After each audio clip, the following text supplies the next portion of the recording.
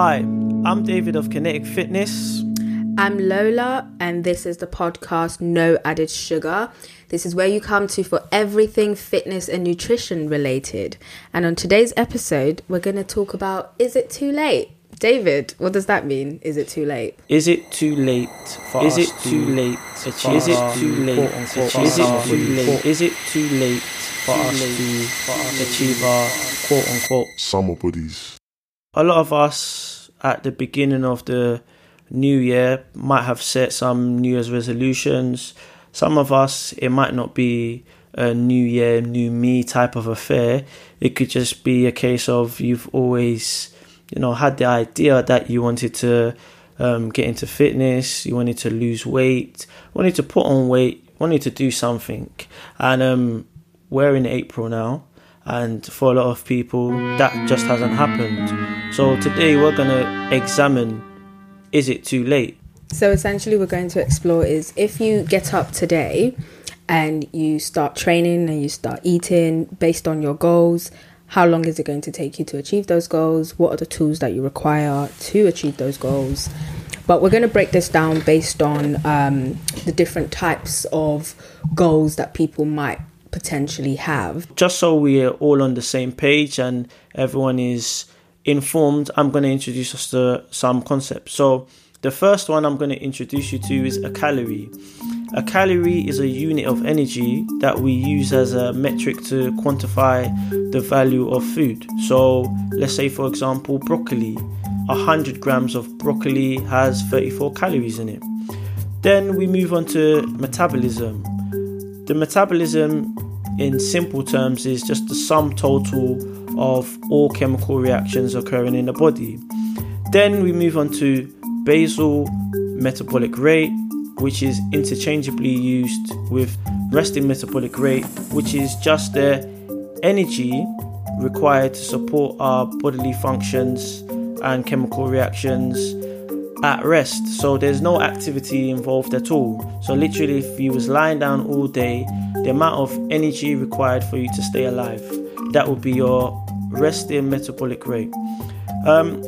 Non-activity thermogenesis, which is basically activity that is not exercise. So that could be typing at work, it could be doing chores, it could be even something as trivial as fidgeting.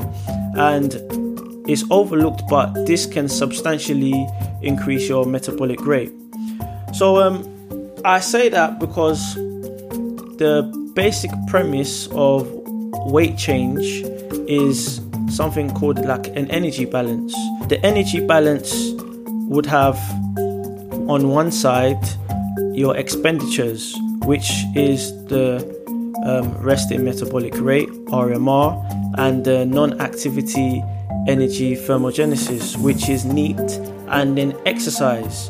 So we have the expenditures, which I just mentioned. Then we have the incomings, and the only incomings, which is food and water. So but water has 0 calories, so let's keep it simple. Food. Yeah. Well, yeah, of course, water has 0 calories, so in theory it doesn't impact our energy balance at all. But some people are proponents of like the temperature of the water assisting. It's very minute, but there is a thing there. Okay, well, I haven't seen any credible corroboration of that. So, yeah. So if we kind of specifically look at food, and it's our only income, which has an effect on energy balance, we can kind of categorize food into 2 things: macro and micronutrients. And as the name suggests, with a macronutrient is something that you'd have to consume in greater quantity, and with a micronutrient is obviously something that you'd have to consume in lesser quantity. So there are 4 macronutrients. The first one would be carbohydrates, which is quite demonized by a lot of people, but it's our primary source of energy, and for every gram of carbohydrates you have 4 calories. very broadly, you can put carbohydrates into two categories: simple carbs. Complex. Yep, simple carbs and complex carbs. With a simple carb, it is broken down very quickly and spikes blood sugar levels. With a complex carb, it is more slow releasing. Typically what we classify as a simple carb would be something like a chocolate bar, banana, fruits, things that, will break down quite quickly in the body. And a complex carb would be like rice, pasta, bread, but whole grains. Yeah, brown rice. Rice. Yes. the whole grain stuff would be more complex and slow releasing of energy. Then protein. Protein is the building block for tissue in our bodies. It can, in some circumstances, be a source of energy also. And just like carbohydrates, for every gram of protein, there is 4 calories. Fat is the most energy-dense macronutrient, and for every gram of fat, there is 9 calories. Examples of fats are oils, nuts, oily fish, processed. Avocado. Yeah, avocado is a good example. Salmon, mackerel. Yeah. Things like that. Yeah, so oily fish, processed meats, and fried. And then the other one is alcohol. But yeah. Don't worry about that. Just ignore that one. Don't put alcohol into your don't make it a staple in your diet, please. So now that we've kind of got everyone up to speed, I think we should probably address the first goal that somebody may have for summer first, and it's the most common one, and that would be weight loss. Yeah, I'd say weight loss. Yeah, weight loss would probably be the most common goal that people have. So literally we're talking about going from a heavier body weight to a lighter one. So if we refer back to the energy balance, like mentioned before, we have our expenditures with the RMR, the NEAT, and the exercise, and then we have the incomings of the food. So if the income is lower than the expenditure, you will be in a deficit. When the incomings are greater than the expenditures, you will be in an energy surplus, which will result in weight gain. All right. So that is the basic premise of how to experience weight gain or weight loss. So we're going to examine the different types of ways that we can get our expenditures to be greater than our incomes. So I'm going to refer to a systemic review and a meta-analysis of a clinical trial about the weight loss outcomes by MJ Franz and others.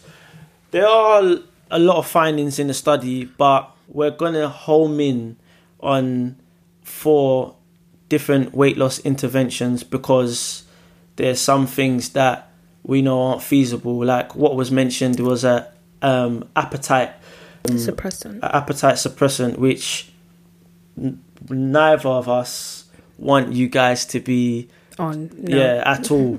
And there's also some medication which I don't completely even understand how it works. There's a few things in there that's not great. So if you want to, read the whole thing yourself and go through it, I'll reference it in the, what's the box thing? The description box. So we'll put the link to the study in the description box. And if you're interested, you can go read it in full detail. But we are only going to focus on certain aspects of the study. Yeah, so the four weight loss interventions that we homed in on was diet alone, diet and exercise alone, and a very low energy diet. So the primary focus of diet alone was reducing diet and just focusing on some behavioral strategies and changes. There was no view to increase physical activity at all. They just gave them instruction of just changing their behavior a little bit and reducing their diet. Then we had the approach of diet and exercise. So with their diet, it was exactly the same thing, and they just added some recommendations for exercise. Essentially, with the exercise, they completely ignored diet. They didn't give them any instruction about diet, and they just gave them some recommendations for exercise. And then with the very low energy diet, what happened was they said they gave them a liquid diet which amounted to like 800 calories.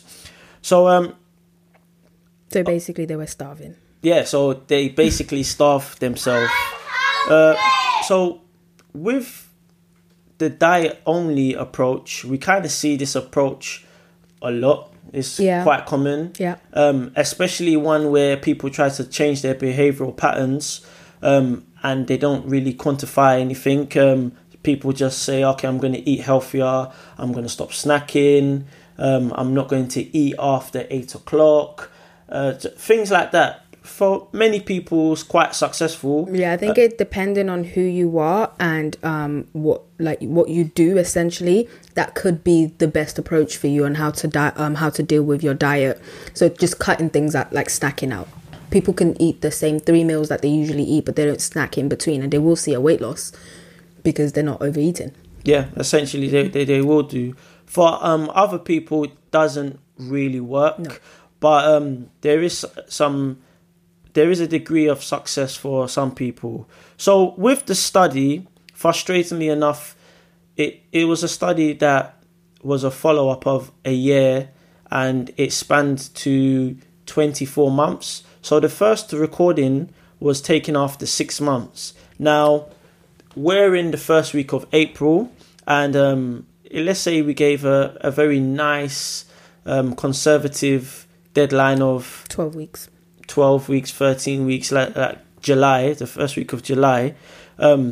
We don't have 6 months if, the goal is to have a summer body. But what we can do is look at the results of the study at 6 months and kind of deduce what would be successful for you guys and what you could take from that. So if we look at the results for diet alone, it had a mean weight loss of 4.9 kg.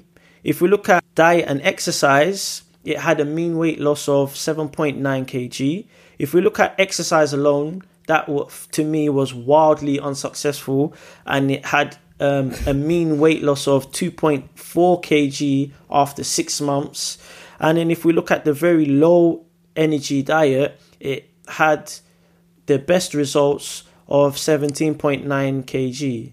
Now, of course, we do have to make a mention of the fact that having an 800 calorie diet is a liquid diet at that is ridiculous, unsustainable, and could be detrimental to one's health.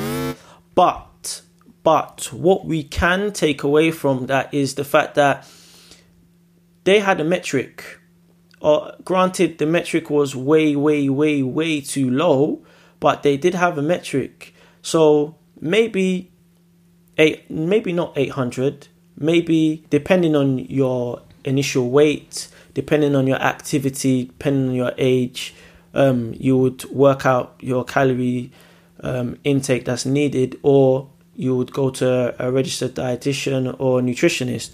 But maybe 1,500, 1700, 2,000, just throwing some arbitrary numbers out there. But it is better to have a quantifiable amount of calories that you ingest on a day-to-day basis, and use that approach to target your weight loss. If not for working out how much and knowing exactly how much you're eating will also help you in regards to tweaking how much you eat. Yeah. So if you reach a point where, let's say you've been eating 1,700 calories and you've been doing that quite consistently for a few weeks, and you notice that you haven't lost any weight in like 2 weeks or something, put that down to 1,005 or 1,006.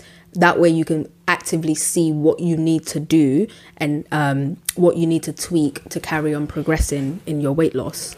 Well, you know what? That touches on something that's quite interesting.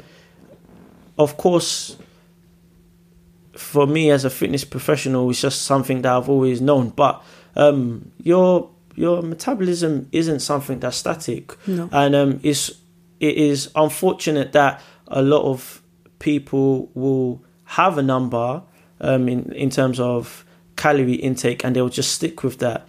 And then maybe after, I don't know, 2-3 months, they will change the amount of calories that they're ingesting. But the reality is, the required amount of calories that you eat is partly based on, your weight and your activity. Yeah. And especially with the weight, if you are, practicing a diet, the weight changes. So what should also change? The calories. Yeah. So, just for anyone that's partaking in some sort of diet, it needs to be fluid. And as you go along, you should be constantly changing your calorie intake. But essentially, for those that are trying to lose weight in time for summer and there's no real care about body composition or anything apart from just coming from one weight to another.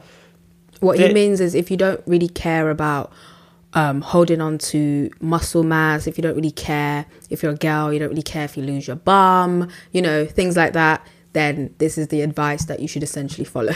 Yeah, so if you're one of those people, there is quite a lot of potential to lose a bit of weight. Quite a lot, actually. Yeah.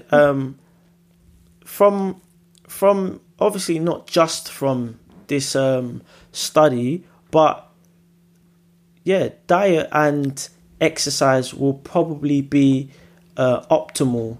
Well, the most sustainable and healthy option. It would be quite optimal as opposed to just dieting or just exercising.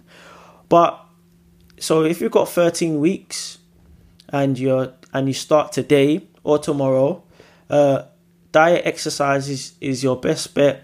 And if we're being really, really modest, let's say you lose 2 pounds a week. That's on the low end. Over 13 weeks, what's 2 times 13? My maths isn't very good. 26.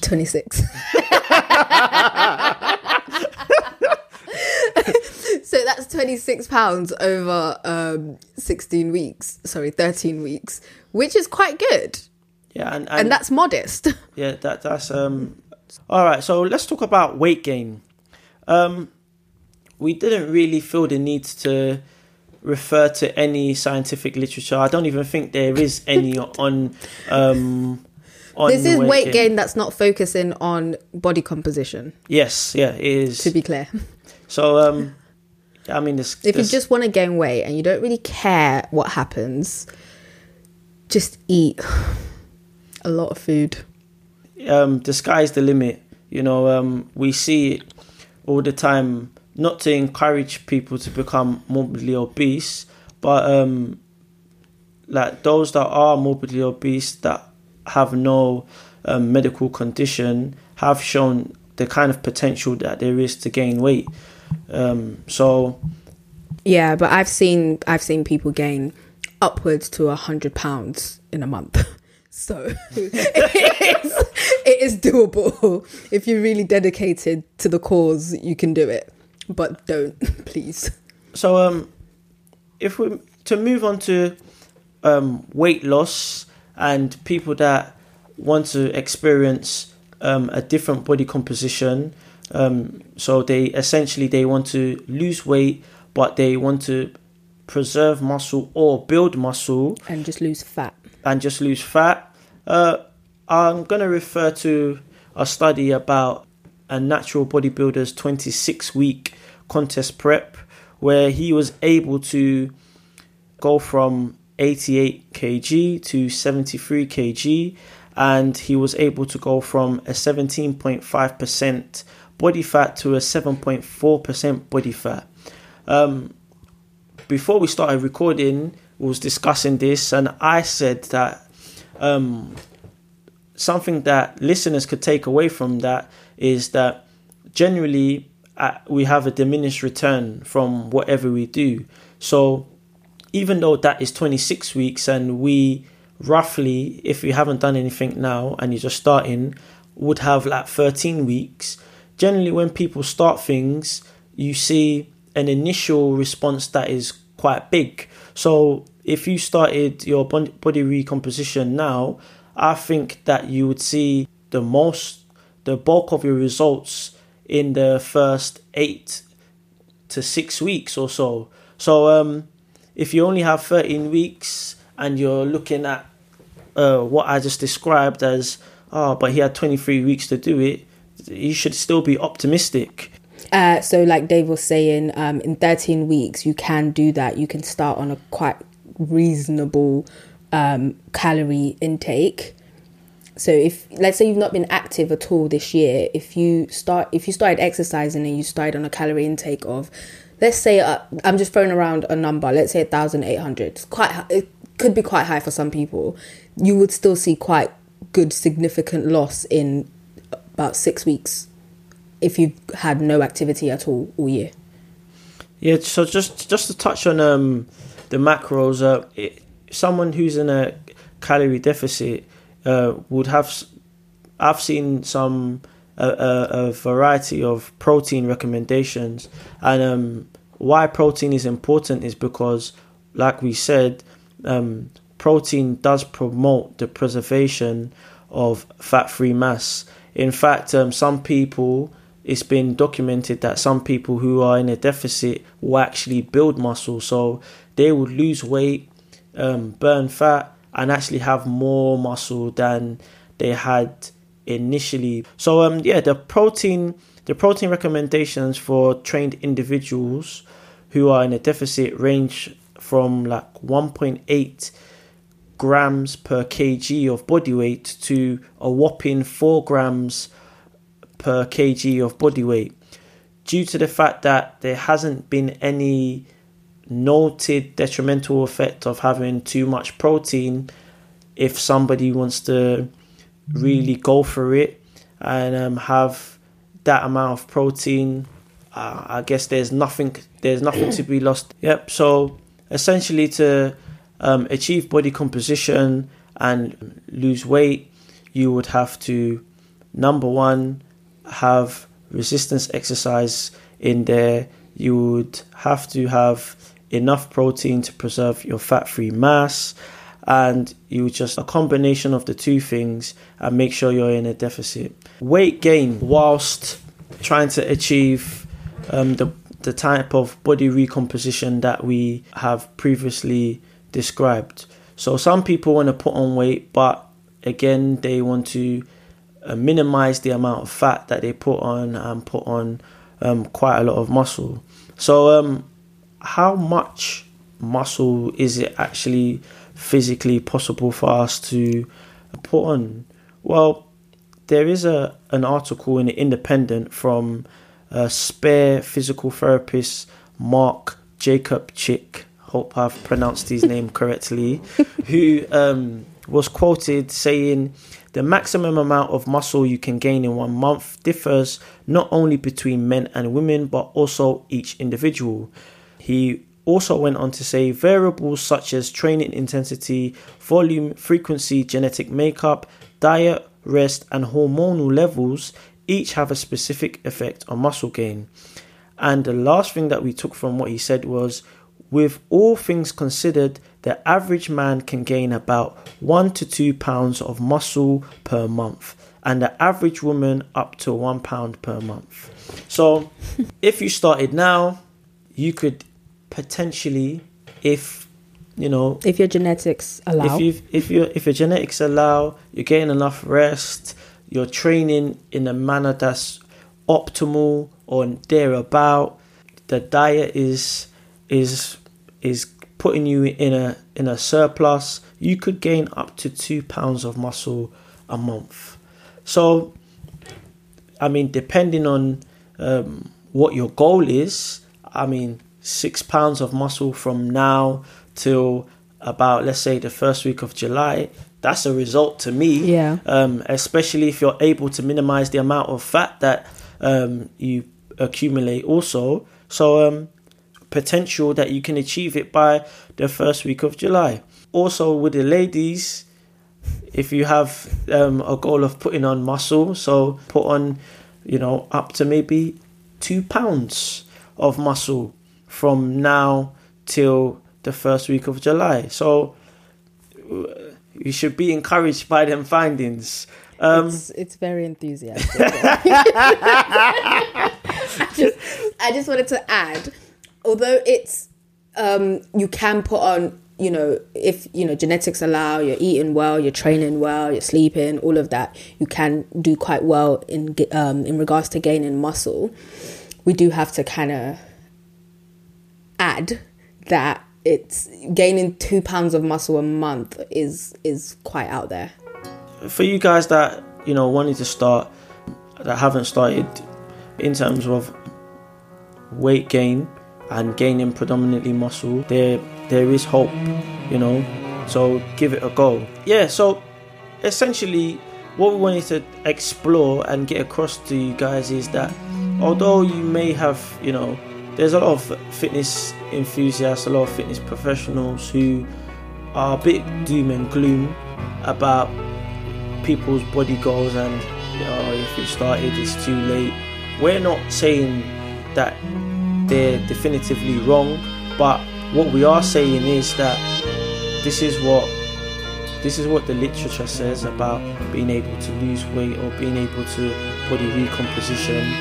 If you're able to apply yourself and get in the gym or start your diet or whatever your respective method of achieving your goal is, if you're able to start that right now, then there maybe you wouldn't 100% achieve what you had in your head by summer, but there will be progress. Yeah. So nobody out there should be discouraged. And similarly, there are fitness enthusiasts who